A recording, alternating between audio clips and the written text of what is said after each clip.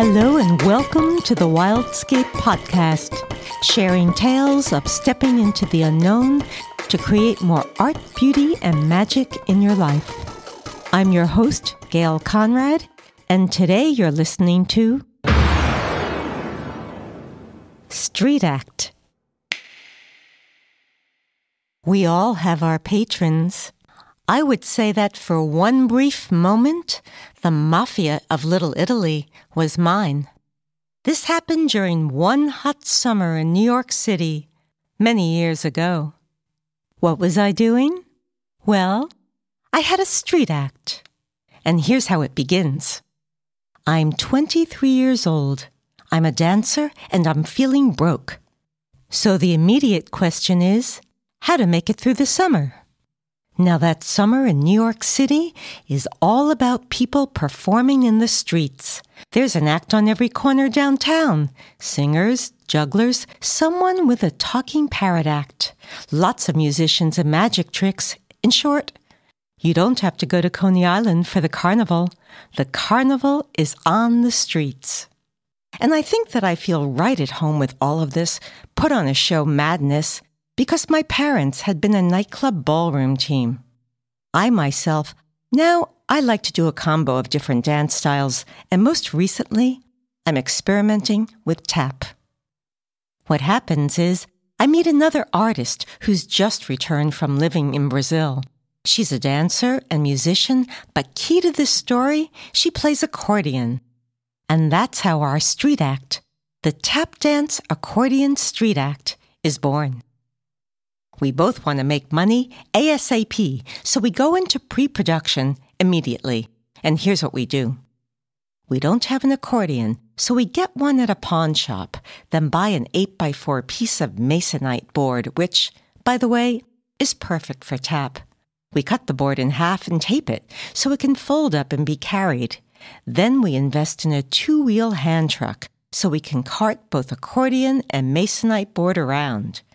Next, we rehearse, non-stop for 2 weeks. I choreograph stuff to about 10 songs, a pretty eclectic mix, everything from Brazilian samba to jazz to even some old French and Italian songs. And now it's time for our tryout. So we wheel hand truck with masonite board and accordion to one downtown corner of the West Village, and we start to perform. I love performing outside. I can try out almost anything, and on the spot, I can make things up. And now a crowd gathers, and they're throwing money. So I think, hey, I like this gig. But then, the bad news. There are so many street acts that summer, and people who live in the buildings nearby start to complain. They say, it's too loud, it's too noisy, we don't want this. For I admit the sound of the accordion really carries, and finally, the cops crack down. They start clearing out the street acts. We're all booted off the block. Some people even say they don't like accordion, which personally, I don't get. So, we need to find a different spot, one that will be more friendly to our particular act. And that's why I get the next idea. The following evening, we just wheel ourselves down the block, but we move in a different direction, a few blocks south, where we end up on Mulberry Street in Little Italy. I'm not 100% sure about the tap, but still I think, what's more Italian than accordion? It all looks promising. That summer, there are so many tourists in Little Italy, and we find a nice corner spot. But as soon as we begin to set up, a black limo pulls up. The man inside rolls down his window, then gestures for me to come over, and he says, "You want to perform here?" And I say, "Yeah." And then, "Is that okay?"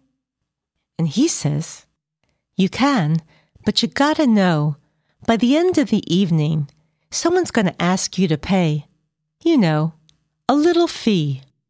I get upset and say, "But, well, we only make a little money. We can't afford much."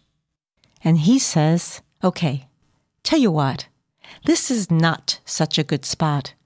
but try down in the middle of the block. Yeah, that should be all right." Then he rolls up his window and he drives away. So we go halfway down the block, are careful not to choose the nice, wide sidewalk in front of the Italian funeral parlor, but going a little further, we find another good place. We set up and start to perform, and he's right. It really is a great spot.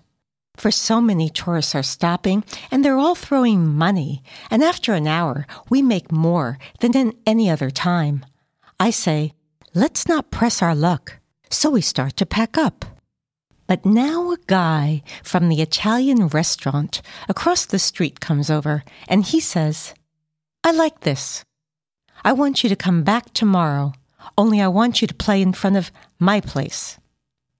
I look at him, sort of in surprise, and I ask, but, well, are we going to have to pay?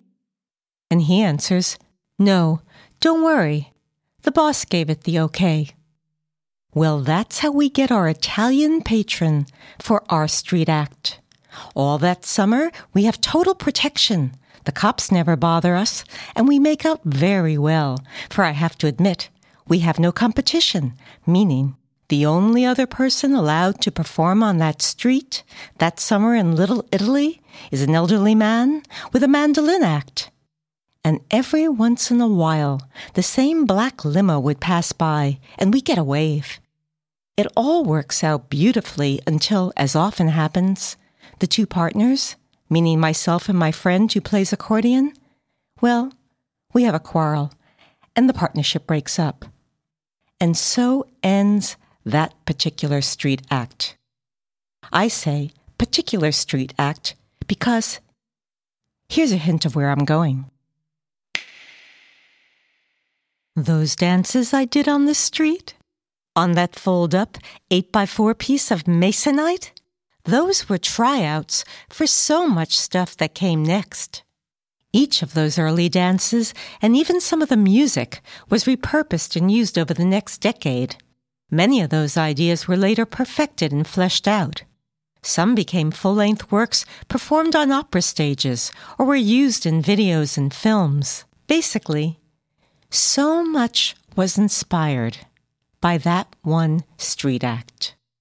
So here's my question, and it's for you. What pops up when I say, what would you love to try out? If you were going to create your equivalent of a street act, what would it be?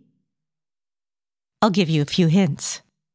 Your street act doesn't have to take place on any physical street. It can exist anywhere, in any part of your life. Your street act doesn't require any ponderous plan. You don't have to ask, will I want to do this for the rest of my life? You don't need a 5-year spreadsheet. But you do want to let it be an adventure, an experiment, and let the fun factor in. And also, this is key, keep it simple and take the money pressure off. A street act is just a tryout, so let it be something for which you don't need a ton of funding or supplies. Later, if you want, you can always make it more complex and expand it. For truly, what better time than now to just try something out? For I've got to tell you, my time in Little Italy felt like a grand adventure. And who wants those kinds of adventures to end? So now, I'll tell you about my latest, my newest street act. It's this podcast. I never did this before, but just like I'm asking you, I'm trying it out. Okay, now your turn. What do you want to jumpstart in your life? Give it a go. Create a street act. See what happens. And by all means, enjoy the ride. Thank you. I'm Gail Conrad, your host of the Wildscape podcast, and I want to say thank you for listening today. The intro music you heard is by Chip Barrow, and if you'd like to check out my other episodes, or if you'd like to contact me directly, go to www.wildscapecoaching.com. That's Wildscape Coaching, WILDSCAPE, coaching.com. I'd love to hear from you, and I look forward to the next time we connect. Bye for now.